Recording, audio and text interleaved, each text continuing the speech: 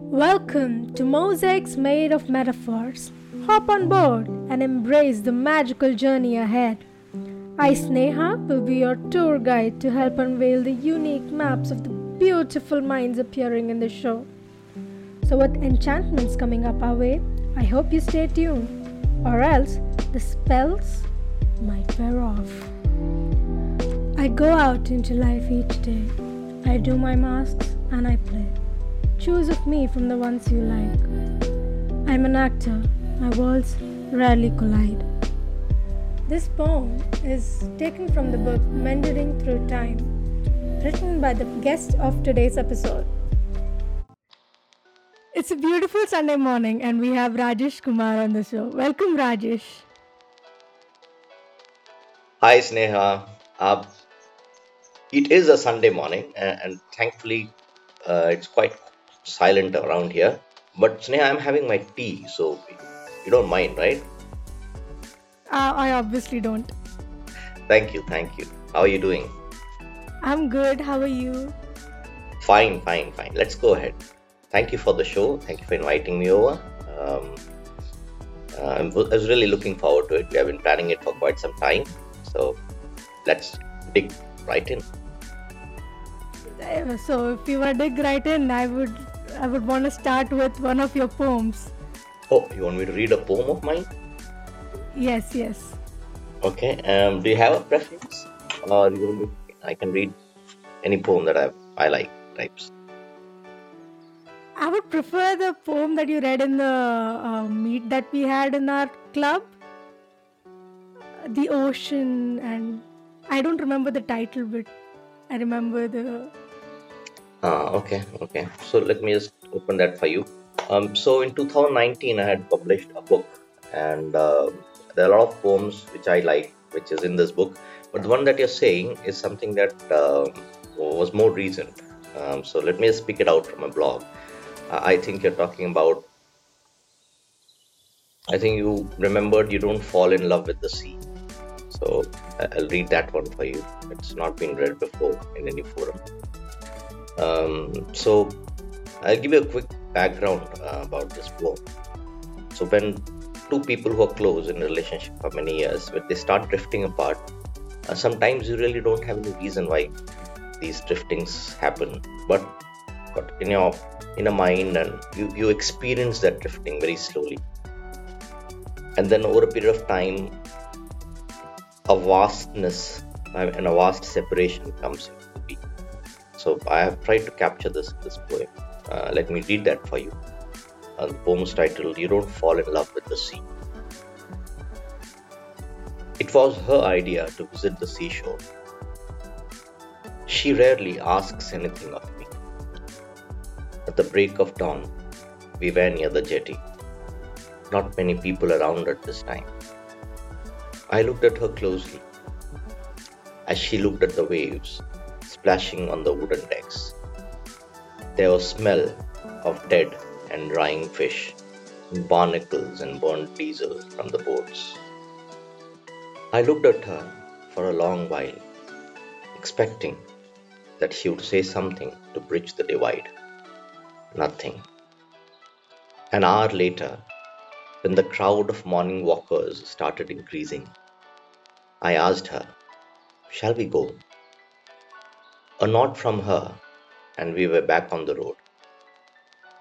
As I dropped her home, I looked at the house, the street, the gate with the post box, and the hedges and the weeds once more. I knew that if there is a next time, it will be a long time later. You don't fall in love with the sea. There's nothing from these shores that can fill her longings for the oceans. Thank you. It's so beautiful. Thank you. Glad you liked it. So that was a poem of mine titled "You Don't Fall in Love with the Sea."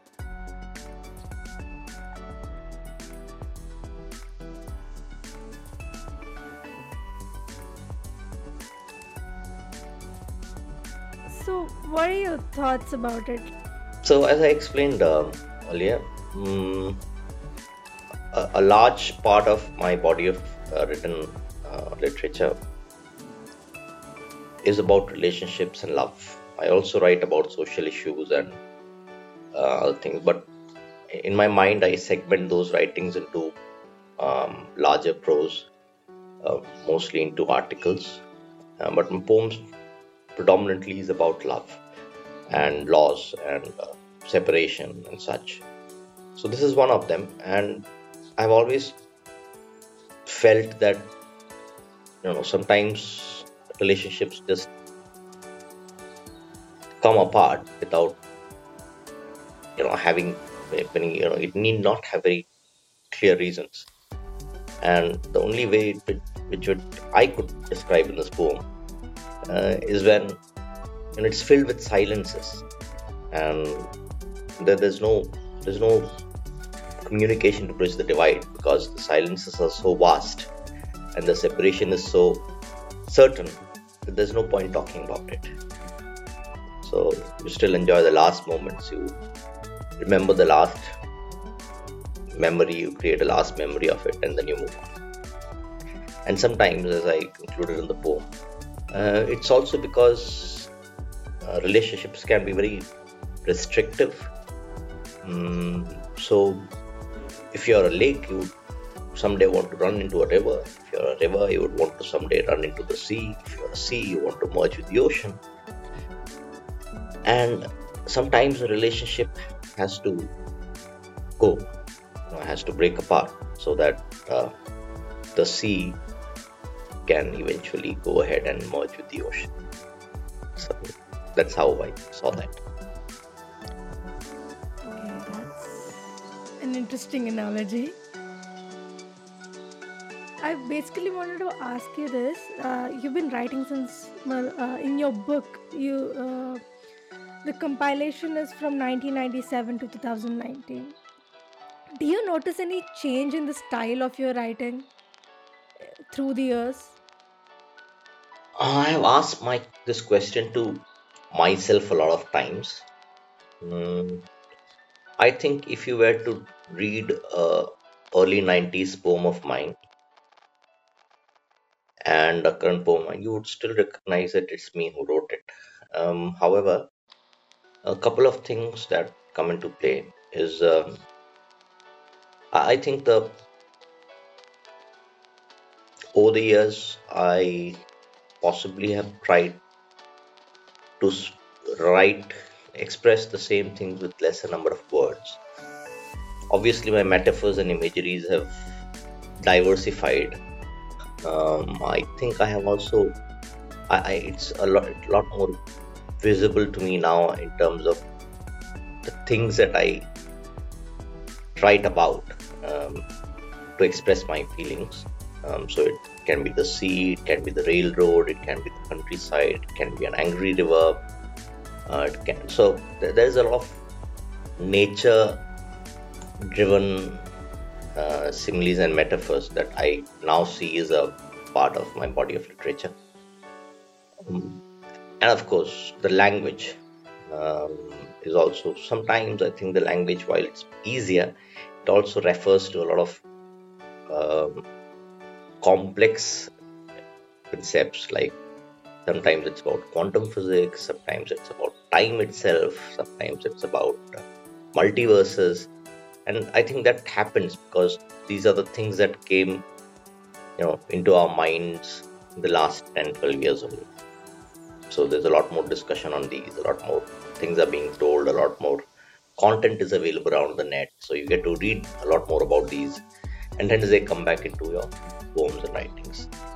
So broadly, yes, I'm the same guy, but I think the language would have changed slightly. Content would have more diversified. That's what I'm trying to say.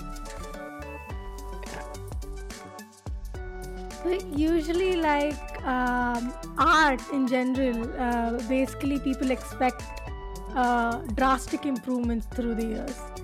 But there is that, in your writing, there is that signature style. Like you could recognize even when you read like 2 lines of the poem that it is yours. So what do you say about that? Like, do you think there should be a drastic change in the way you write, or I think because even in my poems, I don't have any drastic change in the way I write. It's usually the same. So, what do you say about that?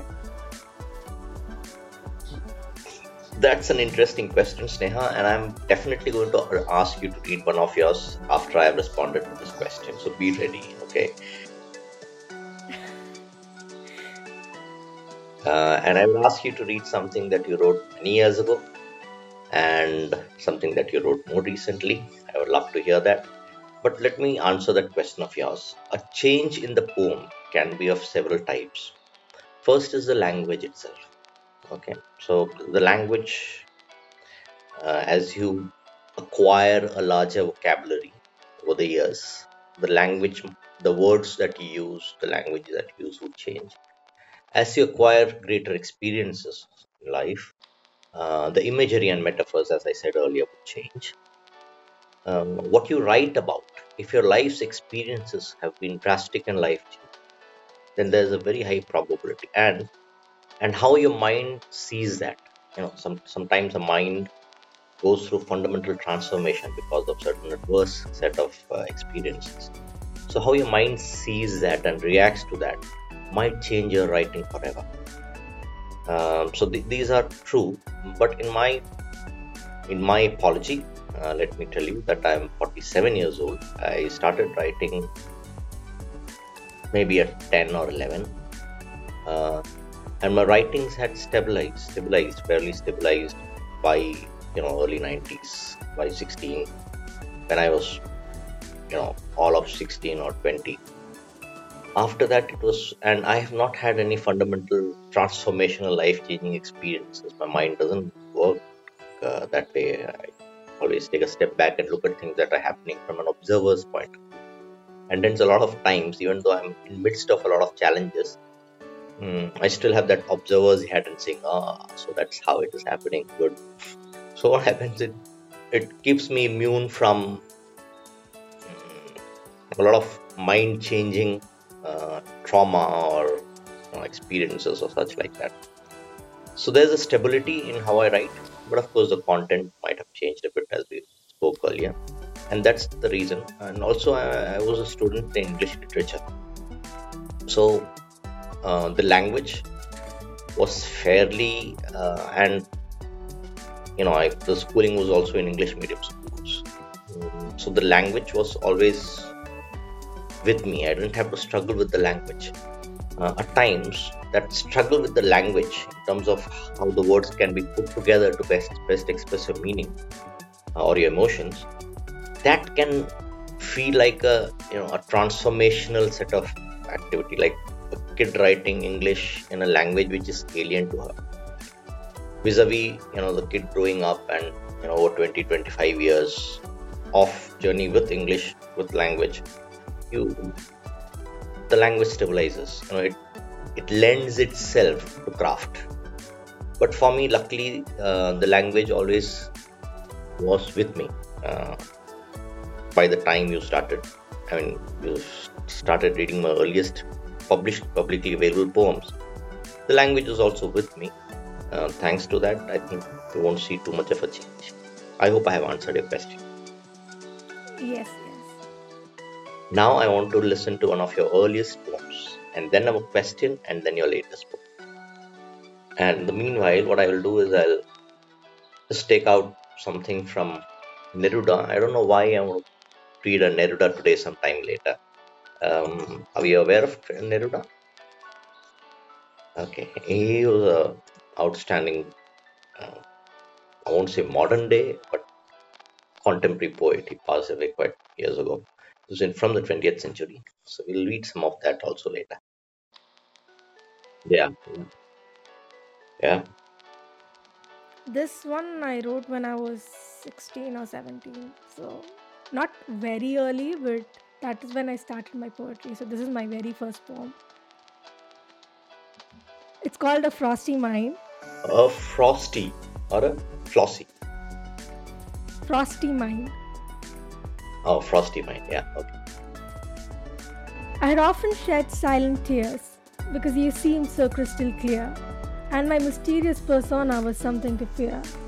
but I could never overcome my mind's barriers. I think the world was too shallow for making me look like I'm so hollow. Told me it's you I had to follow, and it was my pride I had to swallow. I know that I get lost in my deep sea, but that is where I am truly free. And I wouldn't mind if you were just as curious to see, just in the quest of self discovery. So now I know that my depths won't come to you. And here is my answer to the world and a curious you, that clearing this frost to get the view is completely your thing to do. That might be a very difficult relationship you went through, Sneha.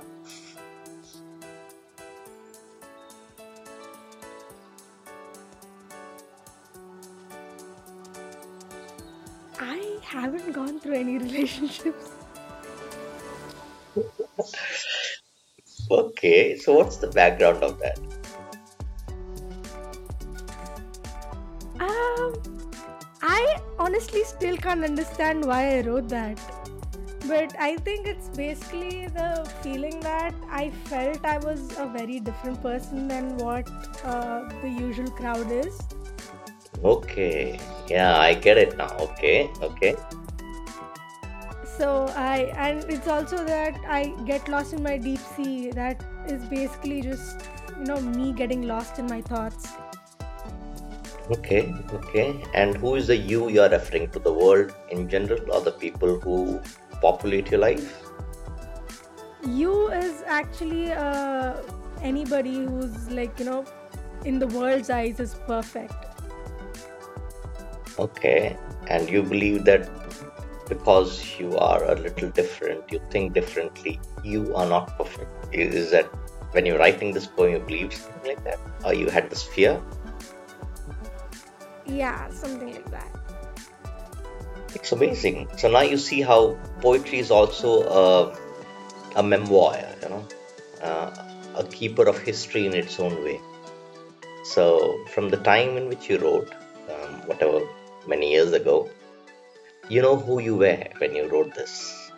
And it's a point in time which you have recorded in a very abstract manner, but you would know that. And when I read it, I would also know that. So I think that's one of the things that good art can do. It can be a gatekeeper to history. It can be a index or a bookmark to a time in your life which you might want to revisit later. I'm really happy you could read that and explain that poem. It's really nice. Uh, I think you should read that more often. Sometimes in our shows, I would want to hear it again. Thank you. But I just it this piece just really confuses me. I don't know how it came out of my head because it's my very first poem. Is it's your first poem? I think so. The first poem that I remember that I wrote. Okay, it's very formidable. It's very formidable. It has a child-like, not childish, childlike aggression to it in terms of this is who I am, deal with it. But it also has this level of self-awareness and self-confidence that it's up to you to figure out if you want to work with me, but this is how I work with myself. So it's a very good, a good start of a great journey. I hope, yeah, really good. I liked it. Thank you. I mean, I wasn't expecting to read one of my poems in my own podcast because it should be all about the poet that I'm interviewing, not about me. But Oh no, no, it's about poems as well. So let's do that. Yeah, go ahead. So what's the next question? Then I'll ask you to read something which you wrote very recently, a little later, maybe after a couple of questions. Is that okay? yeah, very recently I wrote one yesterday or day before yesterday, but I don't know why I wrote that. I usually get confused when I write my own poems. I'm just like, I wrote this. So do you ever feel like that? Do you feel like, okay, how did this come out of my head? Good. I think Over the years, you will get a lot more clarity into what the muse does to you and how much it owns you. Because typically, a poet who writes from an emotional vantage point of view, uh, not from, so that predominantly two or three types of poetic thought: one that is constructed in the mind, and the one that comes through the heart but is channelized through the mind so that the language is clear and all. So a lot of times the ones that comes from an emotional point of view, has the emotions as a source.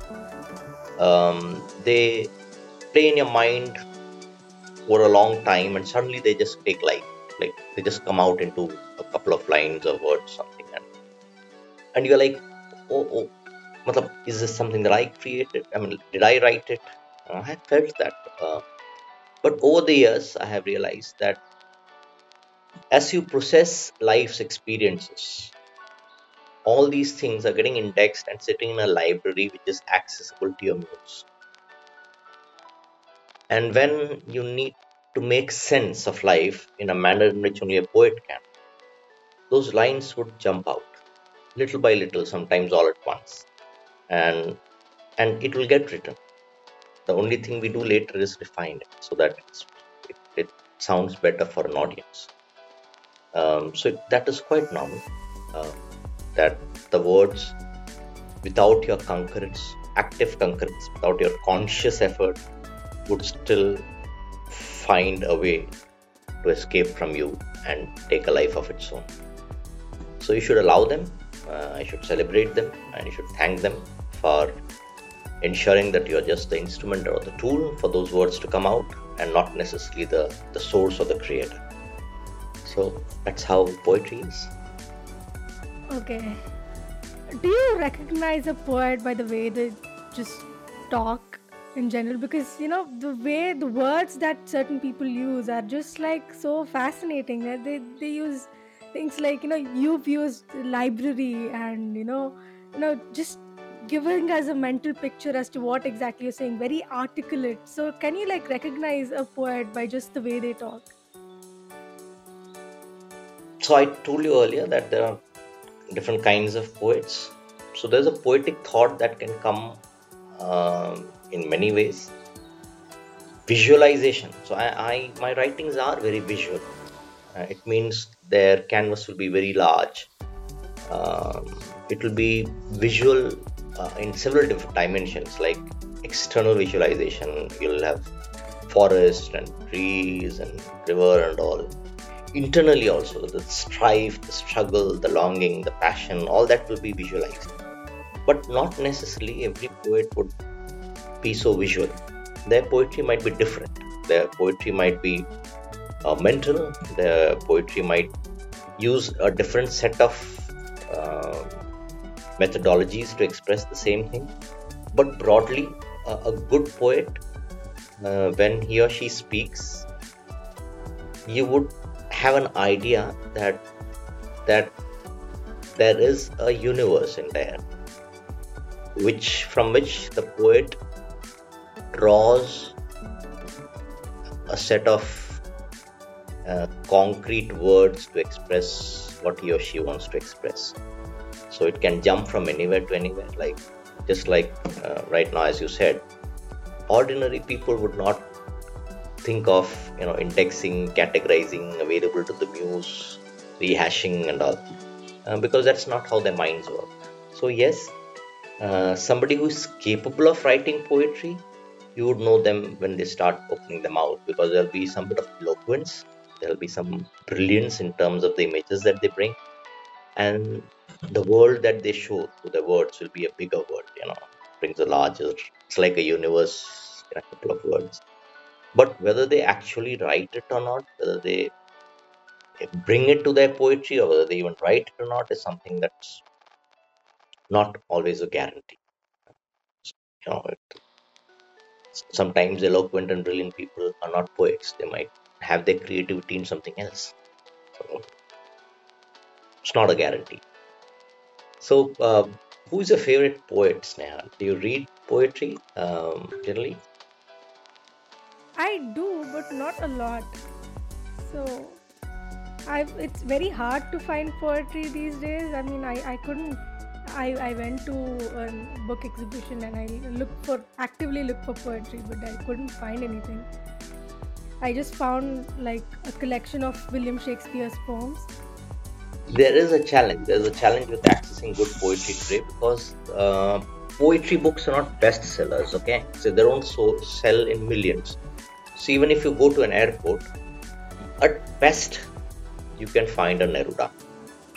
At best, and then in you might get Faiz Akram Faiz or something like that. Because most of the joints where books are sold today are corporatized and they belong to very big brands.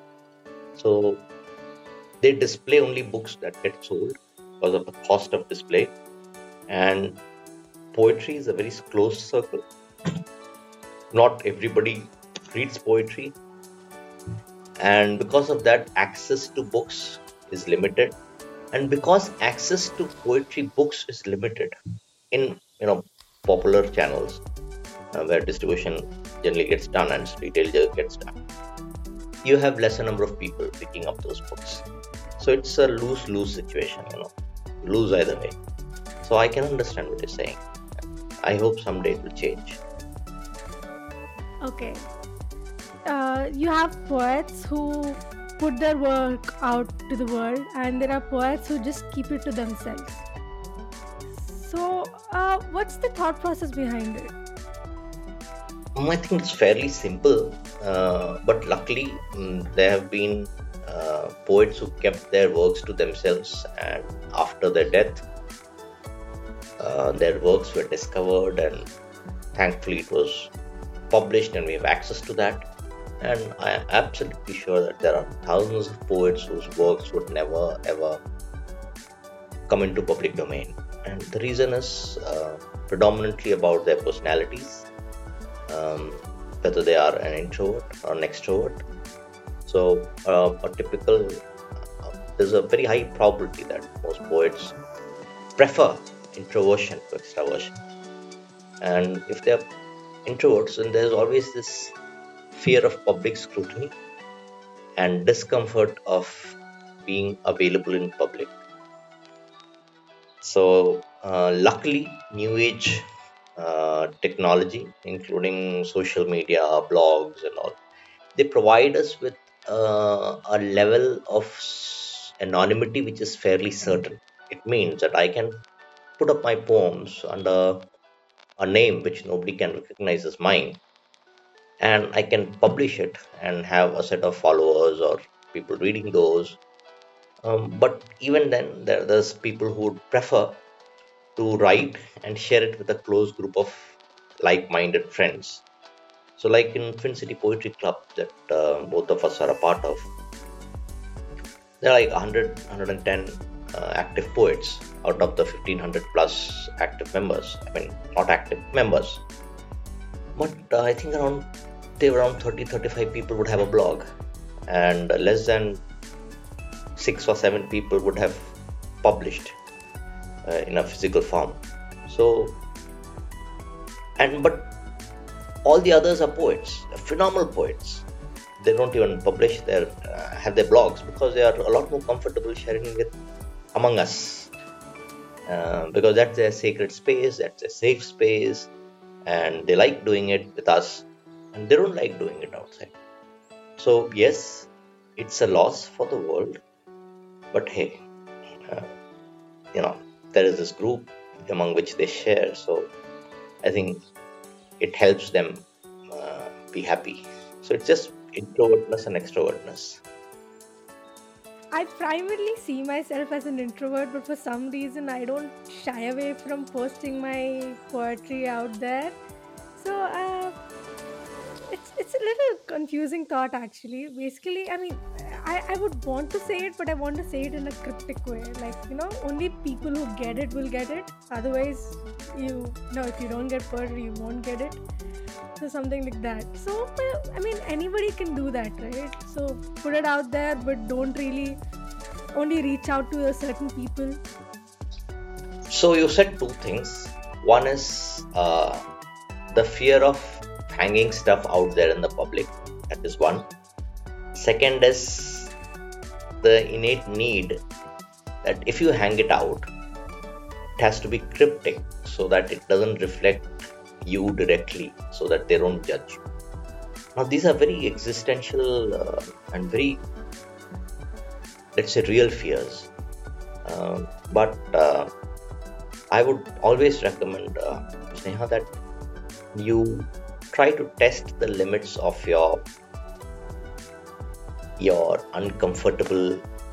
Let me say, you always try to test the limits of your fears and try to overcome them, because like you're doing this podcast, similarly, when you publish it or have a blog or whichever medium that you use, or a podcast, audio poems, or whatever, it reaches out to people who are fairly like-minded, and they can add a lot of value to your art over the years, because they are like the birds of a feather flocking together.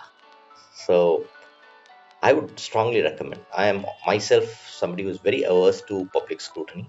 I have very limited social media presence, in fact, none. Just have my blog, and I have my group of Twin City Poetry Club poets. But I'm happy I could at least get to that level. Otherwise, I would have you would have never known me. So yeah, so that's why you should try to break those shackles over time. So are you going to read are you going to read one of your latest poems? Uh, this one is a little like, I don't know, content warning, I guess. That's okay. I don't think. Matlab, you can say parental guidance or 16 plus or 18 plus. How does that go? It's nothing like, a child shouldn't read or something, but I mean, a child wouldn't get it. Yeah. So this one is called Photograph. Two dimensions seem like they held your life. It was just but one moment. Lamplight up your youthful face. Contrast it now with the one that is worn out by the rat race.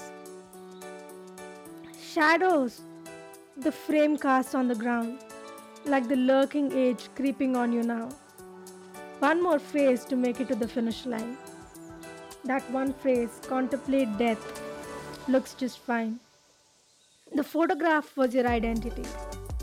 But now your only beauty is in your children. The pain from giving them life. The only resistance from holding that knife. The mortality of your beauty.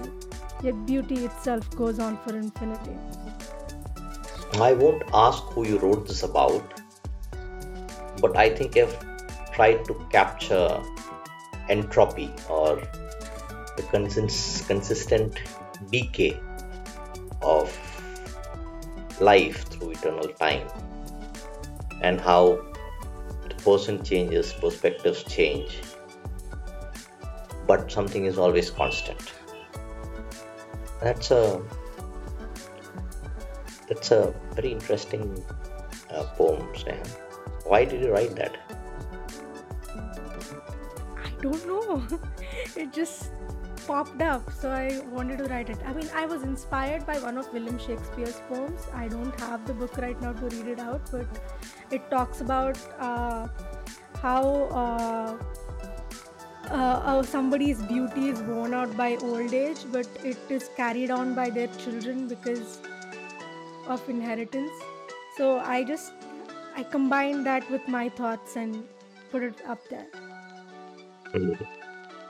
Uh, good. It's a nice poem. I think you have an inventory of poems that you're supposed to read in one of our next meetups. Okay, so let's try to have one sometime. I think Monday or Tuesday we'll plan something. I think on the holy day. There's a holy. I don't know when it is. Let's see. What else? What is your thought process when you're actually trying to understand a poem? Like, how do you try to understand a poem that is not yours?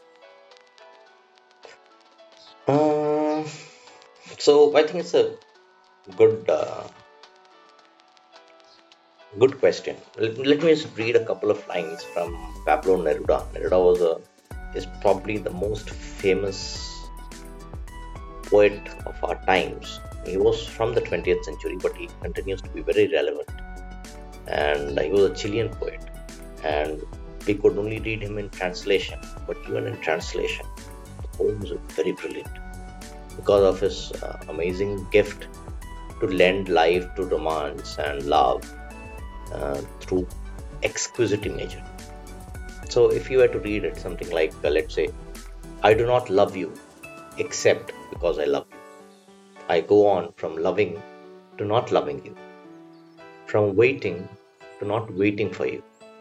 My heart moves from cold to fire. Now, just an excerpt from one of his poems. Now, when you read this, two things come together. One, you will have to allow a poet to be himself. It means a poet has a right to his style of craft. I cannot extrapolate it and I'll ask it to be akin to or similar to somebody else's. Or so you read a Mary Angelou, you can't say that why does she not write like Neruda, or a Neruda, why does he not write like a Yeats? So you have to allow each poet his or her craft, allow each poet his or her voice, so that acceptance of the importance or the oneness of the poet with his thought and his craft is the first step to establish a respectful relationship with the poet. A lot of times our mind clouds us. Our mind forces us to look for something that is not there in a poem, and then we get disenchanted. That's being very unfair to us and to the poet. So the moment you allow it to be what it is, and then the next step is to allow a creative separation between the art and the creator. It means if you know me and you read my poems, your knowledge of me should not cloud your judgment of my poems.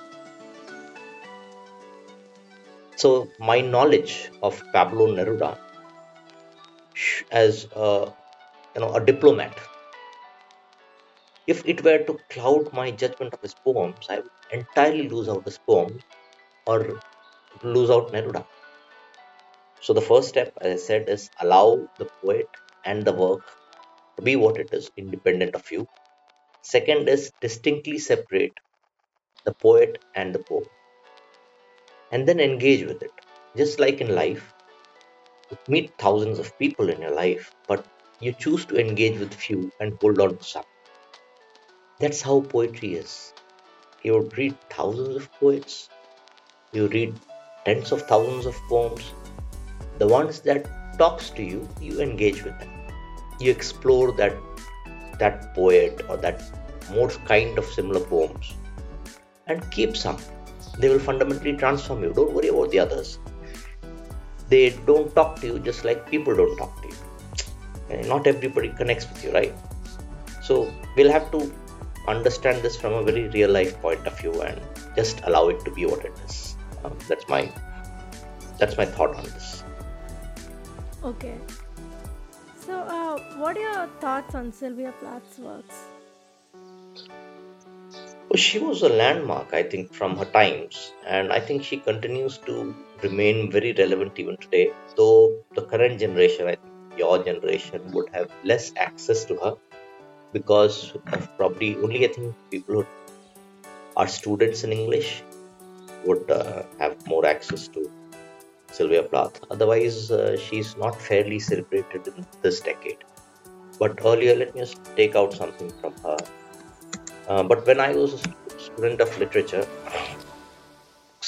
when I was a student of literature, it was, she was somebody who was out of her time.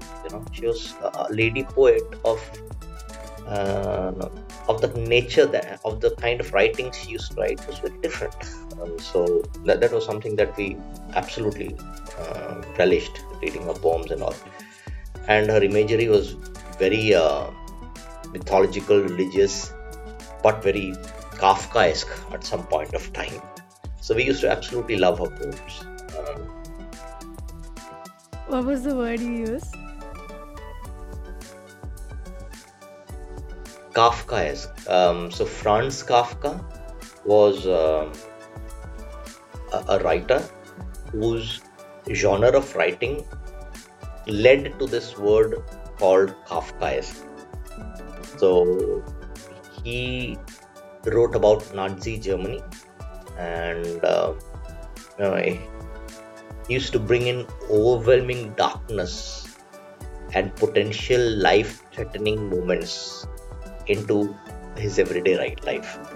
He could write about absurdly difficult and dark stuff in an easy manner, and to, to tell what is it called, the dictatorship, authoritarianism, what it does to the human condition, what it does to a free soul, all those things he had written. So that entire genre and that feeling today is called, Kafkaesque. Okay. So I think Plath had this ability to do something similar in her poems. So I still remember reading one about it. I don't remember the poem now. It was like too many years ago. But let me read something from one of her famous poems, Tulips. So just a small excerpt I'm reading. My body is a pebble to them. They tend it as water tends to the pebbles it must run over, smoothing them gently. It's like, who writes like this? Like, my body is a pebble to them, they tend it as water. Tends to the pebbles as water tends to the pebbles it must run over, smoothing them gently. They bring me numbness in their bright needles. They bring me sleep. Now I have lost myself, I'm sick of baggage. My patent leather overnight case like a black pillbox, my husband and child, smiling out of the family photo. Their smiles catch onto my skin, little smiling hooks. Like, it's like these are impossible images of somebody who is ailing and looking at life moving out of her and feeling all those feelings. It's amazing. It's like, So that was Sylvia Plath for you. I hope I have been able to answer that. Thank you, Rajesh. That was wonderful talking to you. And I would like to know, I and the audience would like to know where to access your work. Um, yeah, thank you, Sneha. Thank you, really. I hope I could connect with your audience in a manner in which they would be encouraged to explore a lot of poetry and poets. For accessing my works, they can go to worksofrk.com, which is WORKS for works, works of RK, WORKSOFRK.com, and they will get access to my blog there with a lot of poems and some other writings. A set of poems that I might have published earlier are not available on the blog, but someday I'll publish it there. A large body of my work is available there. They can read it there.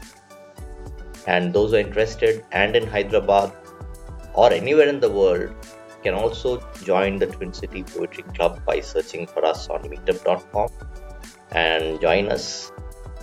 We plan to do physical events anytime soon now because we have come across and survived the third wave of pandemic.